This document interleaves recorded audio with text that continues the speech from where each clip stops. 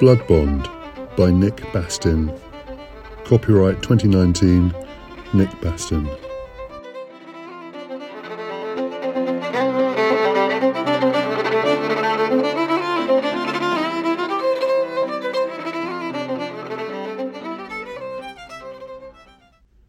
Chapter 26, Fire and Sword.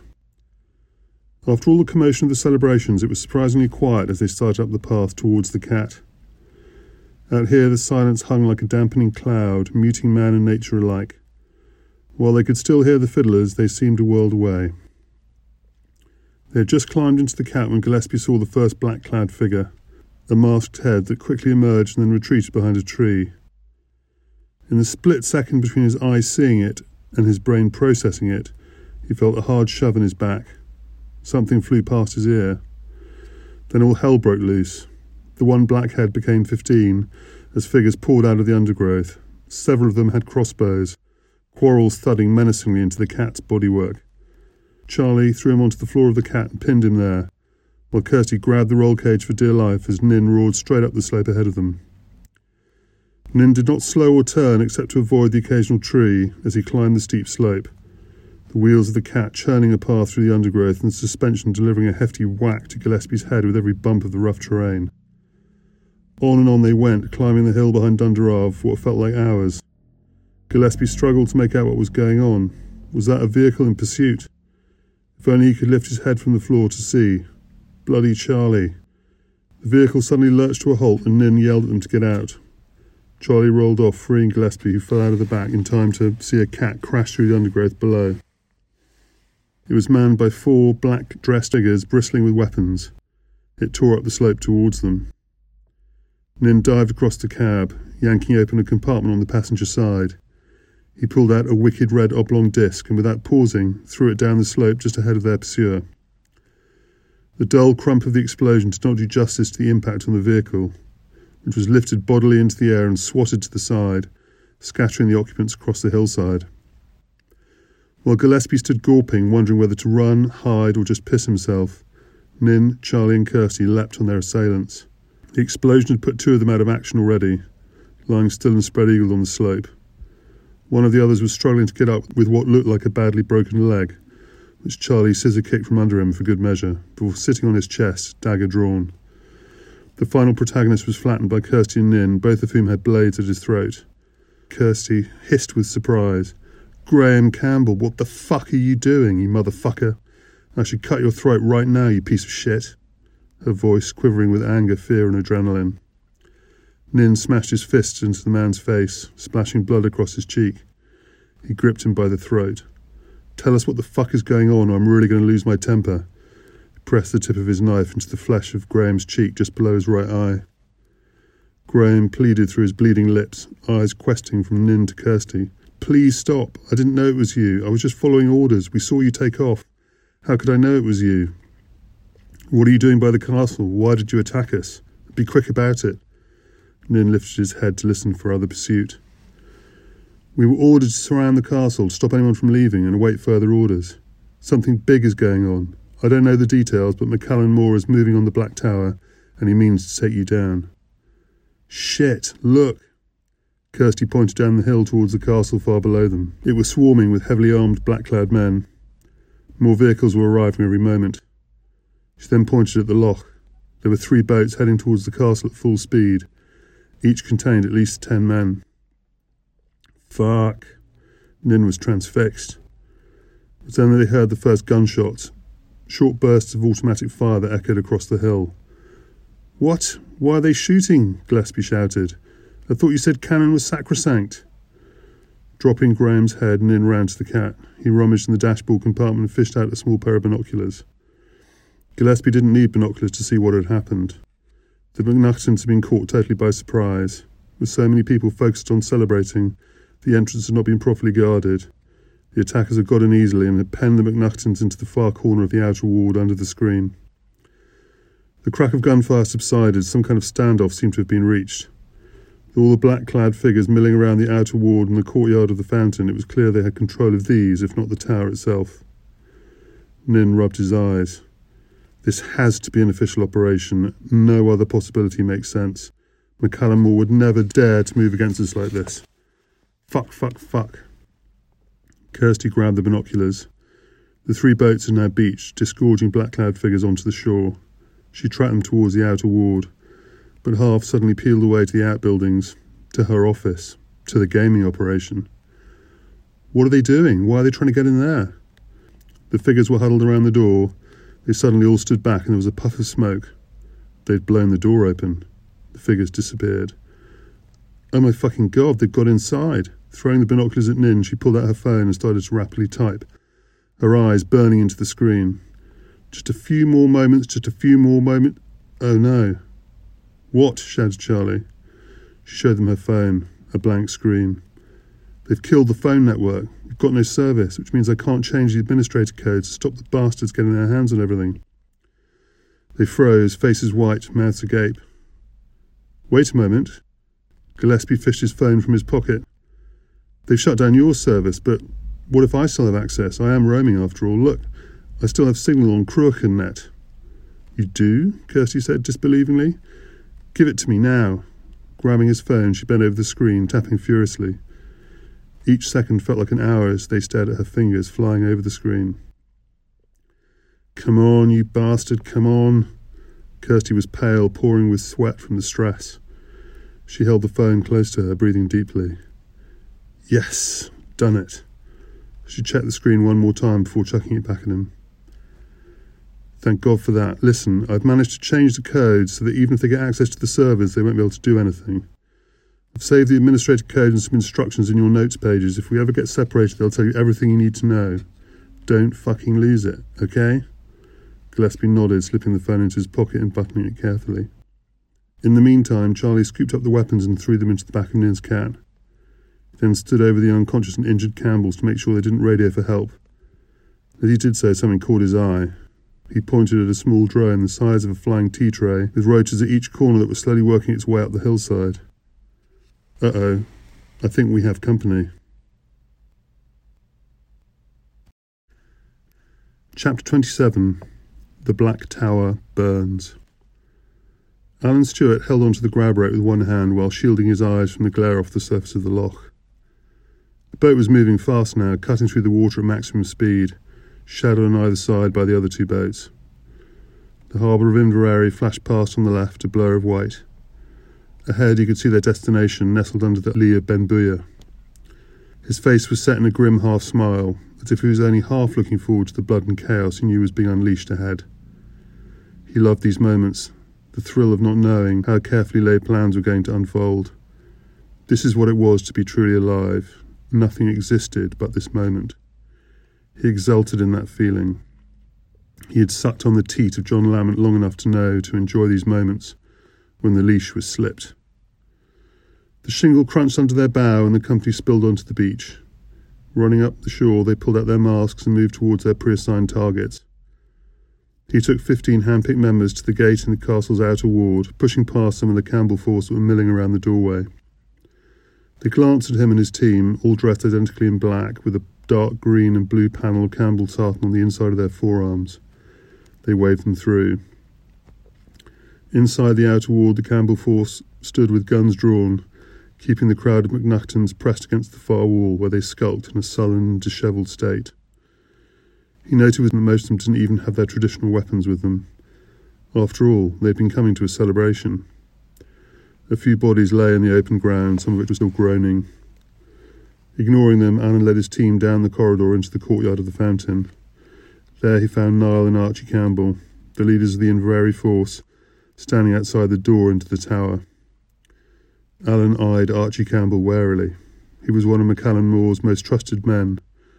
As Curry Moore, a legendary fighter, he had to watch him carefully. Niall was fingering his long blonde hair, unfazed as Alan approached.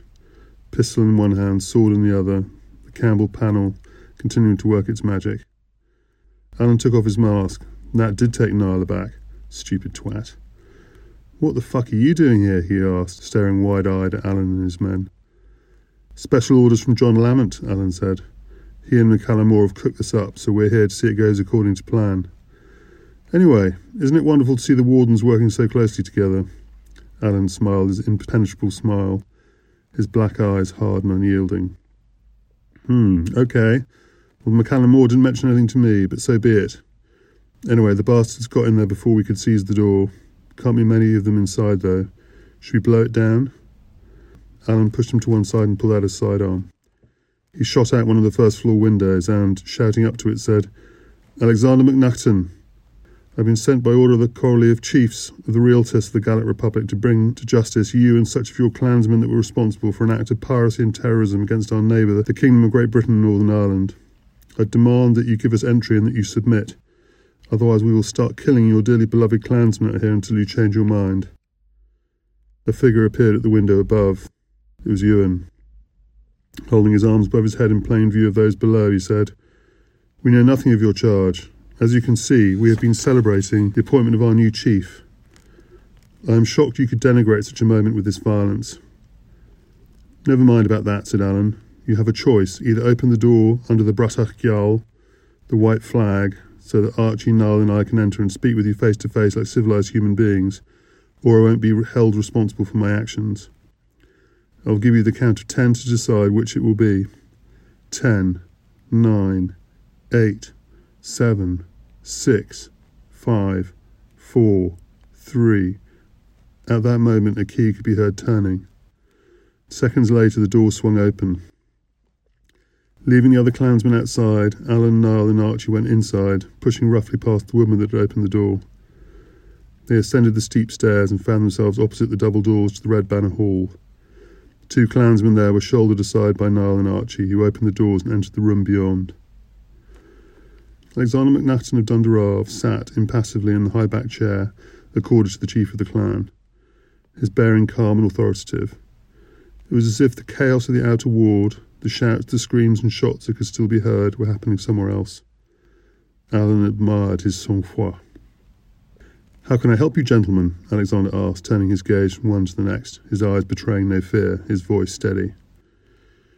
"We have been sent by command of the Council of Chiefs to arrest the McNaughton clansmen responsible for destroying a Kingdom patrol vessel in the Irish Sea earlier this week. We know they came from here, and the Council is determined to make an example of your poxy little clan, to send a message that such banditry will not be tolerated. I must ask you to surrender those responsible immediately or face the consequences." Alexander listened carefully and rubbed his white beard while he thought. After a few moments he answered in a considered tone. "Sirs, as you know, I have only just been elected chief, and I do not know what, if anything, my predecessor may have ordered or done. Under canon law, I reserve the right to address my peers in the Collier, rather than have to explain the actions of this clan to you here. I am willing to come freely with you now to Oban to address the chamber. However, I must ask that you stop harassing and attacking my clansmen, who have done nothing more than be present at my investiture. I demand that you release them to go home immediately." Niall Campbell then leant forward, pointing at Ewan. "This old goat will know what's been going on. Duncan didn't do anything without his knowledge. I say we take him outside and ask him a few questions." Alan nodded. "Good idea, but no need to go outside. Let's just stay here where it's nice and private." Alexander did not seem too concerned. He clearly had nerves of steel. Ewan, on the other hand, was beginning to sweat, his eyes turning from one to the other, looking for where the threat was going to come from first. Alan was busy making calculations, thinking about his next move. Niall leant across the table, palms flat, fingers spread, leaning into Ewan's face. "So, are you going to tell us a little story? Why don't you sing us a song?" Niall's irritating, arrogant whine cut the air. Alan saw his chance. As all eyes were distracted by Niall's aggressive posture, Alan reached down, and in one smooth movement drew the skin dew from his stocking and slashed at Archie's neck. He caught him just below his Adam's apple, the blade biting deep, leaving a thick red streak in its wake. As Archie collapsed, jetting a gout of blood across the table, Alan brought the blade down through Niall's hand, pinning it to the table. Niall screamed. Without pausing, Alan pulled out his pistol and shot Ewan between the eyes, blowing the brains out of the back of his head. Alexander erupted, throwing the table into the air and trying to escape.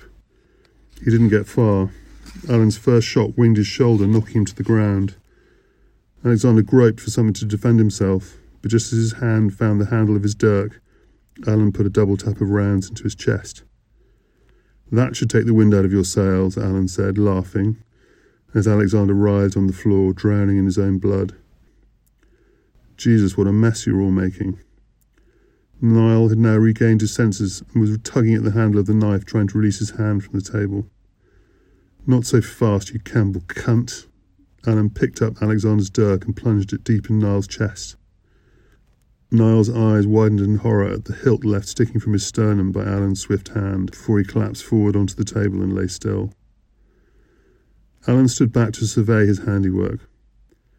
While it was true that only one was actually dead so far, the others were all well on the way. Alexander's breathing was already getting shallower. He seemed to have lost consciousness. Archie, that legendary swordsman, was trying to hold the remains of his windpipe in, his movements more like a dying fish flapping on the slab at every passing moment. Niall was silent and still, his hand still stapled to the yoke by Alan's knife. "So let's see now, what do we need to do next?" Alan mused out loud. Taking his pistol, he grabbed one of Archie's still flailing hands, and thrusting the index finger through the trigger, he shot Alexander again for good measure. Making sure that Archie's prints and blood were comprehensively registered on the handle, he dropped it onto the floor and kicked it away from the twitching figure. "Can't be too careful now, can we?" he whispered in the dying man's ear.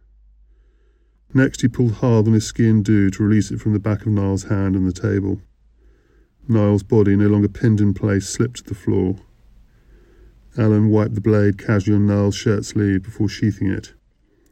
Surveying the room and satisfied with his handiwork, he tore one of the tapestries off the wall. The ancient threads were rotten and weak. So much the better. Tossing one end of it into the huge fireplace, he trailed the rest around the room, making sure it lay over the table and anything that looked flammable. The fire roared and crackled, tearing into the tapestry and burning with bright blue and green flames as it consumed it. Soon the room was well alight, and Alan had to beat his retreat. Closing the double doors behind him, he swept down the stairs and out of the castle.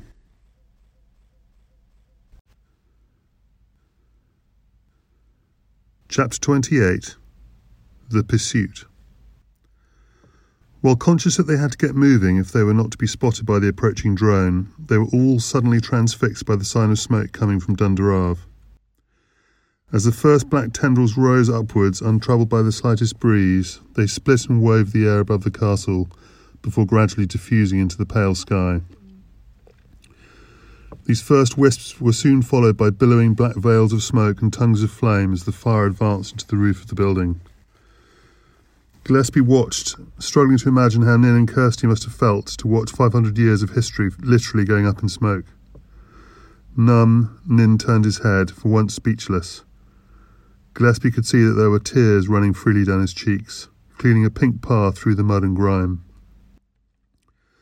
Kirsty had the palm of her hand clamped to her forehead, her mouth agape, frozen by the horror of the moment.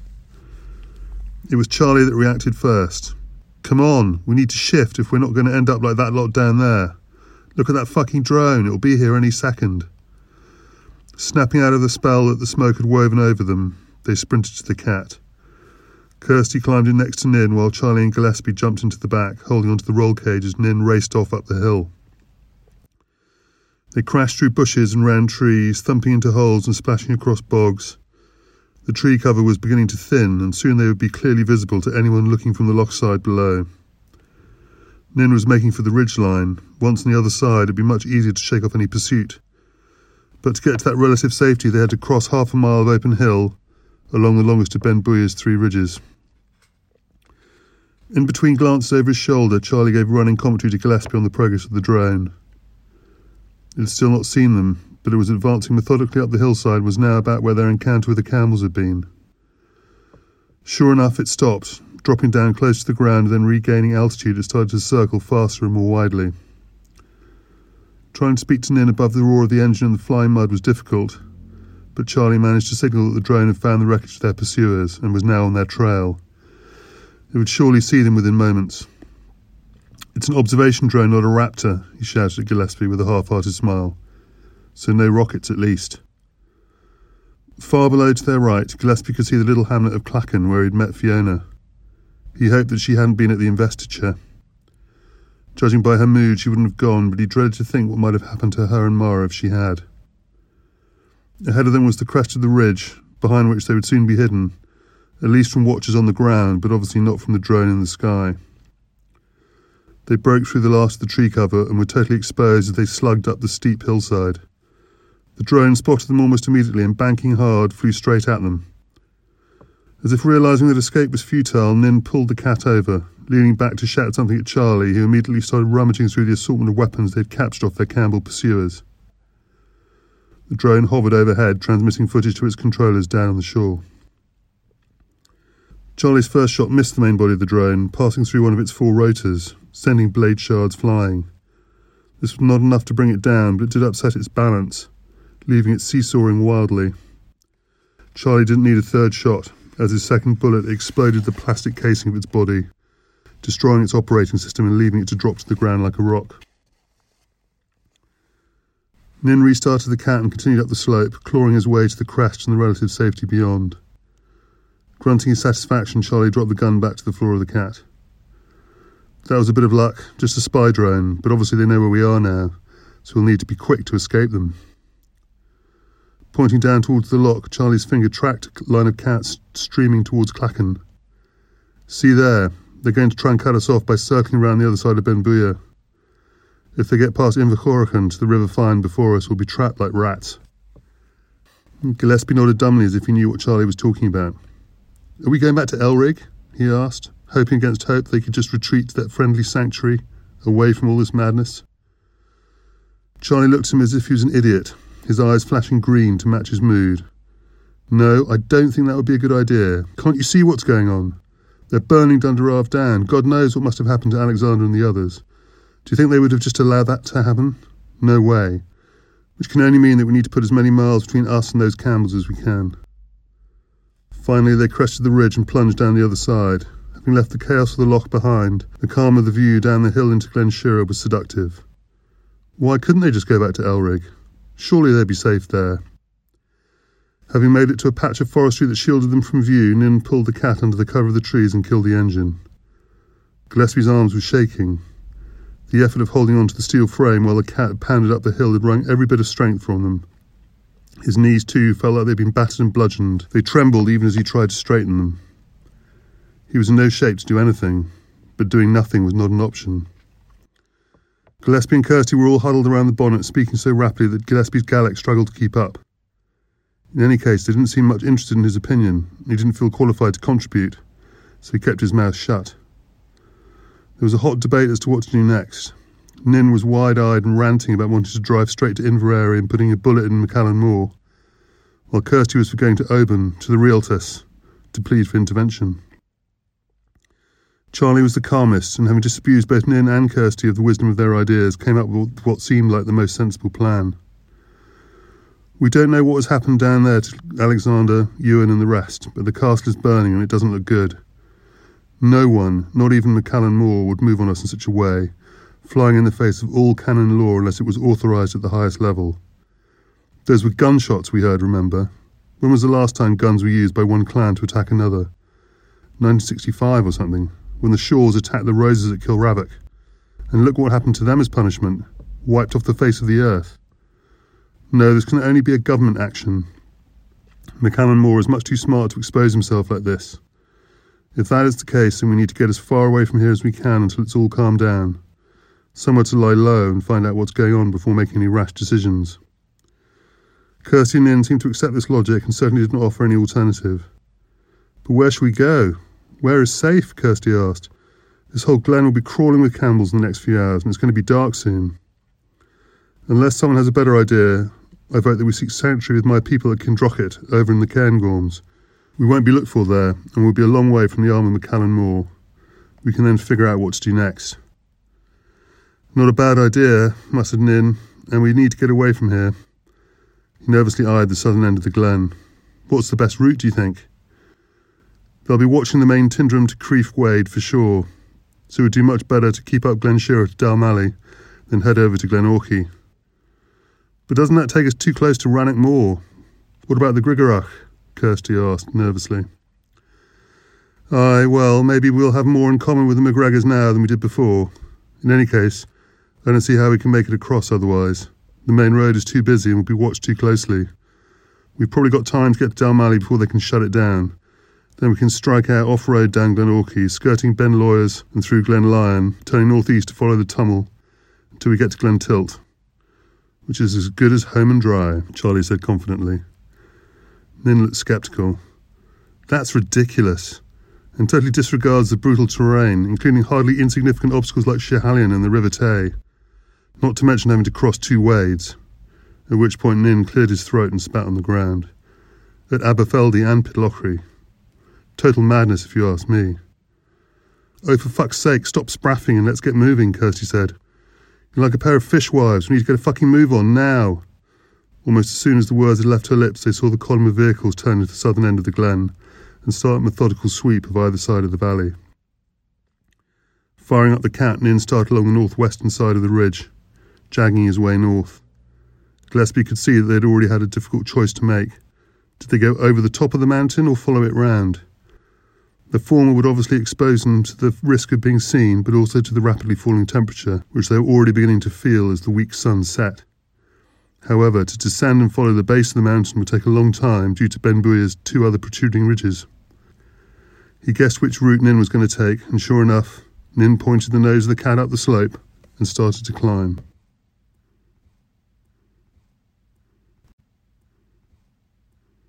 Chapter 29. Red Mist. As he left the castle, Alan pulled his mask down over his face again and gathered his men. They pushed through the milling Campbells into the outer ward. The Mignatin men now all had their hands bound with cable ties and sat dejected at the far end, while the women and children had been released.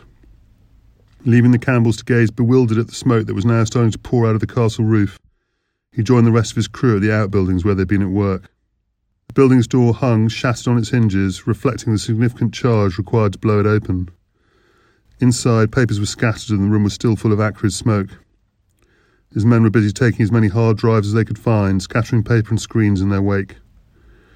He found the staircase which led down to the server room and descended the stairs to the air-conditioned chamber below. There were neat rows of boxes all tidily connected with cables, green and red lights winking and blinking. It was an impressive sight. It must have cost a lot to buy and to maintain. His men had smashed open a few cases and were extracting motherboards, the floor scattered with broken plastic and shredded wiring. He finally found Donna Lamont hunched over a laptop in the far corner, her face illuminated by a screen. Her pockmarked cheeks looked even more sallow in this light, and her lanky hair was oozing its way out of the hairband on top of her head.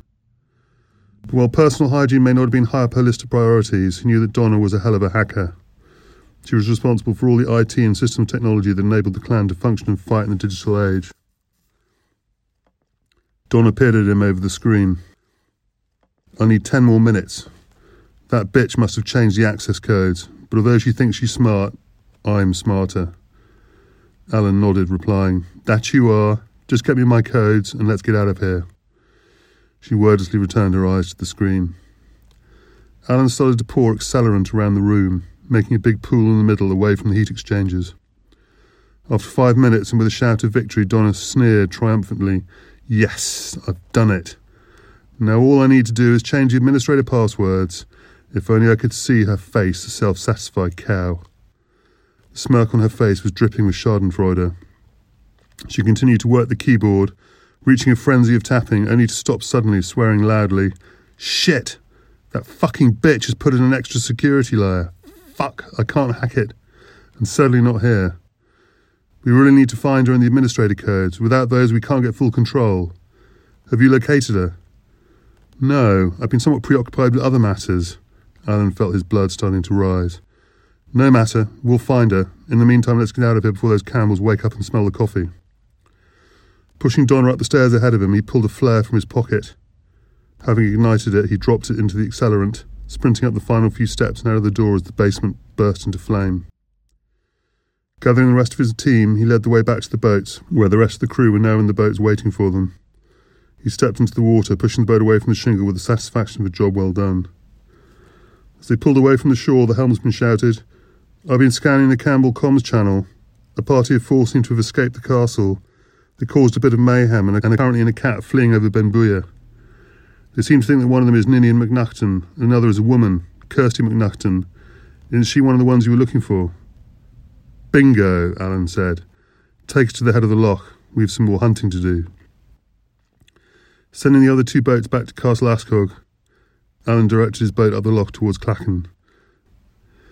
Arriving in Clachan ahead of the Campbell forces, Alan jumped ashore with his 3 best men hid behind the corner of one of the houses, right where the track bent around the water.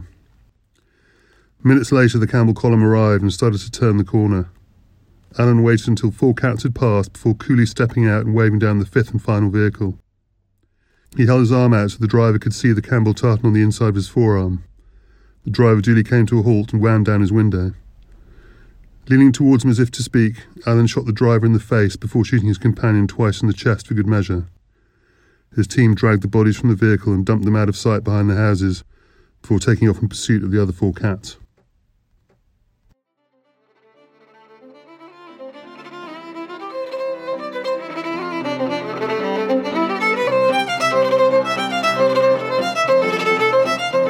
BloodBond was written and recorded by Nick Bastin. The Reel of the Red Banner was written and performed by Ewan Henderson. This has been a Book of the Black Tower production.